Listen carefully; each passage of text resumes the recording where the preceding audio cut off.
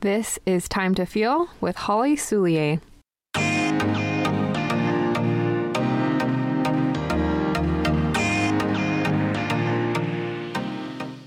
Hey everyone, welcome to another episode of Time to Feel. Today we're going to talk about some of the common emotions you might feel and how you can identify them. When I started paying attention to my emotions, I would get really frustrated with myself because I knew that I felt something, but I wasn't sure what it was or what to do about it. So the more I tuned into my feelings, the easier it became to know which emotion was happening. And the more you know what emotion you're feeling, the better equipped you are to address it. This is the first part of becoming emotionally intelligent, to actually be aware of what you're feeling.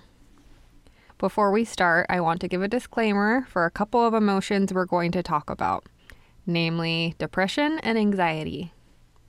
So depression and anxiety are in their own category because they're mental health disorders, and that's something you need to address with a medical professional.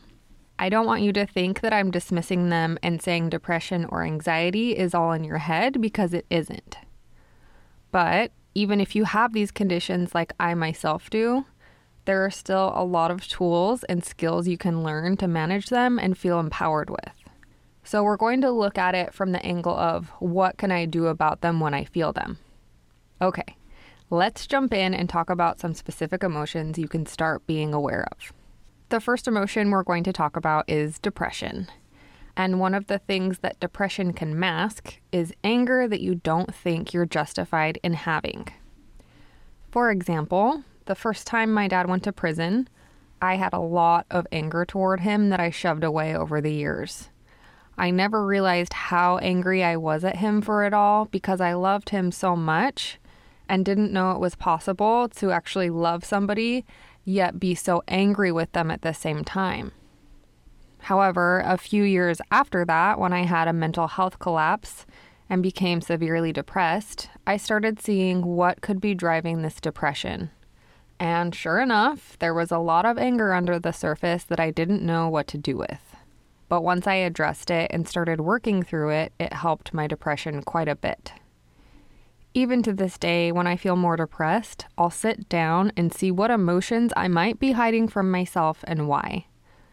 So if depression is something you struggle with, ask yourself if there might be any feelings you may have pushed under the surface. The next emotion we're going to talk about is anxiety. So you've probably heard that anxiety means that you're living in the fear of the future. But anxiety is also a signal that you need to stop and pay attention to your needs. A lot of times I get anxious because I'm doing way too many things at once. In this case, it's important to stop and see how you can take things one step at a time. On the other hand, it can also show you that you have some fears that need to be addressed. For instance, the other day I was feeling anxious about the upcoming weekend, since I had so much to do and I wasn't sure I could do it all. So I took time to think about why I was so anxious. Then I removed a few things from my to-do list and made a more realistic, digestible list for myself. That helped calm my mind enough so I could find some peace. Next up is jealousy.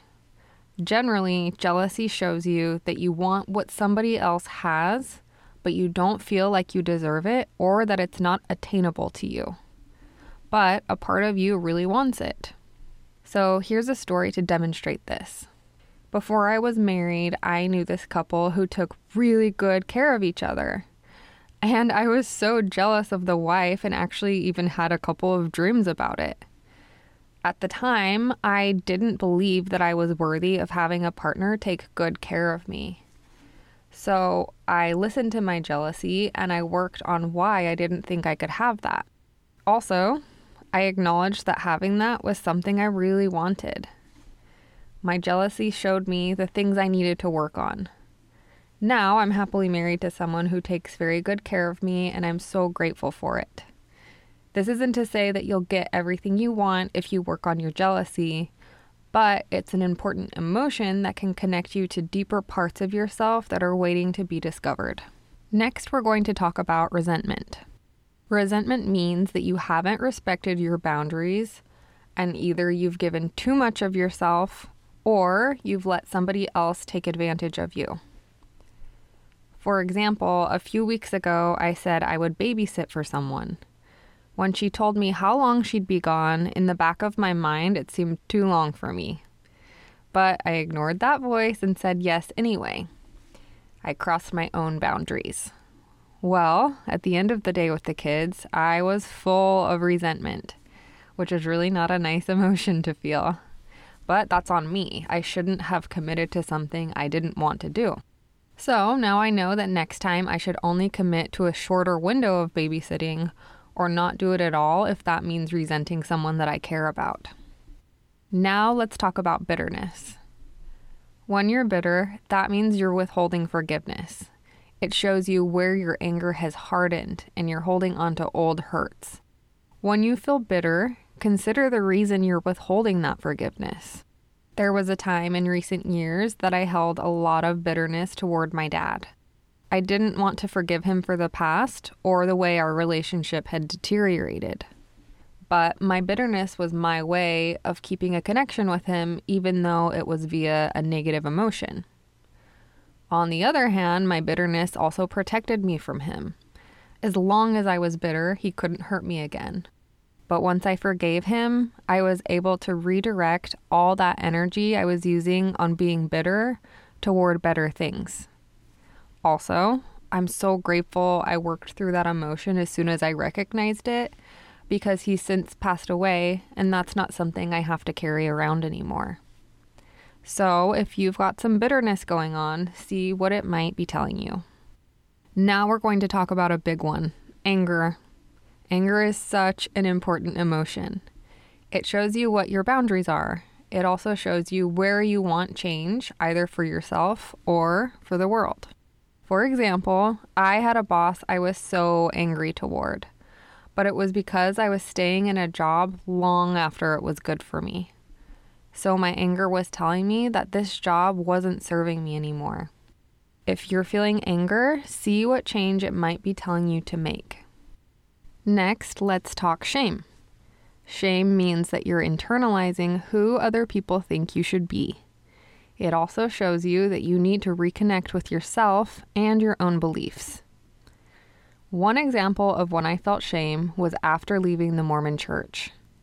Since they believe in dressing modestly, I felt ashamed about wearing clothes Mormons wouldn't wear, such as tank tops or anything that shows your shoulders. But once I realized that my shame didn't belong to me, I was able to start wearing what I wanted without feeling shame. If you're experiencing shame, see where you might be judging yourself through other people's eyes. Next is guilt. Guilt shows you where you're still trying to reach other people's expectations, but that those expectations aren't in harmony with what you actually want. For instance, I recently felt guilty when I said no to a friend. That's because I was taught that women should always, quote unquote, be kind, say yes, and be agreeable. When guilt comes up, ask yourself if the guilt is coming from a place of caring what other people think, or if it's coming from a place of remorse. You can feel remorse for doing something without feeling guilty for it. Now let's talk about sadness. Sadness shows you what you truly love and value. It also shows you the depth of your feeling and love for others. For example, I have someone in my life that I'm not in contact with anymore, even though I love this person. Well, I heard that they're not doing very well, and even though I don't talk to them anymore, I was still really sad to hear about their problems. My sadness showed me that this is because I really love this person. The last emotion we're going to talk about is disappointment. When you feel disappointment, that means you tried for something. So you actually still care and didn't give in to apathy or fear. Back when I was looking for my first job in Montreal, I experienced a lot of disappointment. Actually, I applied for about 200 jobs before I finally got one. But the fact that I was disappointed each time I didn't get a job showed me that I cared and that I was alive, and that's important to me. I always use disappointment as a little reason to celebrate. On the one hand, being disappointed sucks, and no one wants to feel that. But on the other hand, it's room for celebration because it means you actually reached for something, and that's commendable. Okay, folks, that's all for today. In conclusion, all of your emotions are signals that are trying to tell you something. When you stop and take the time to be with your feelings, you can uncover truths about yourself and your life that can help bring you to greater peace. If you want more information about how to understand your emotions, check out my ebook and workbook called How to Identify and Process Your Emotions. Podcast listeners can get 30% off the regular price for the month of March with code PODCAST30. That's PODCAST30. Visit hollysoulier.com/shop to claim your discount now. That's HOLLYSOULIE.com/SHOP.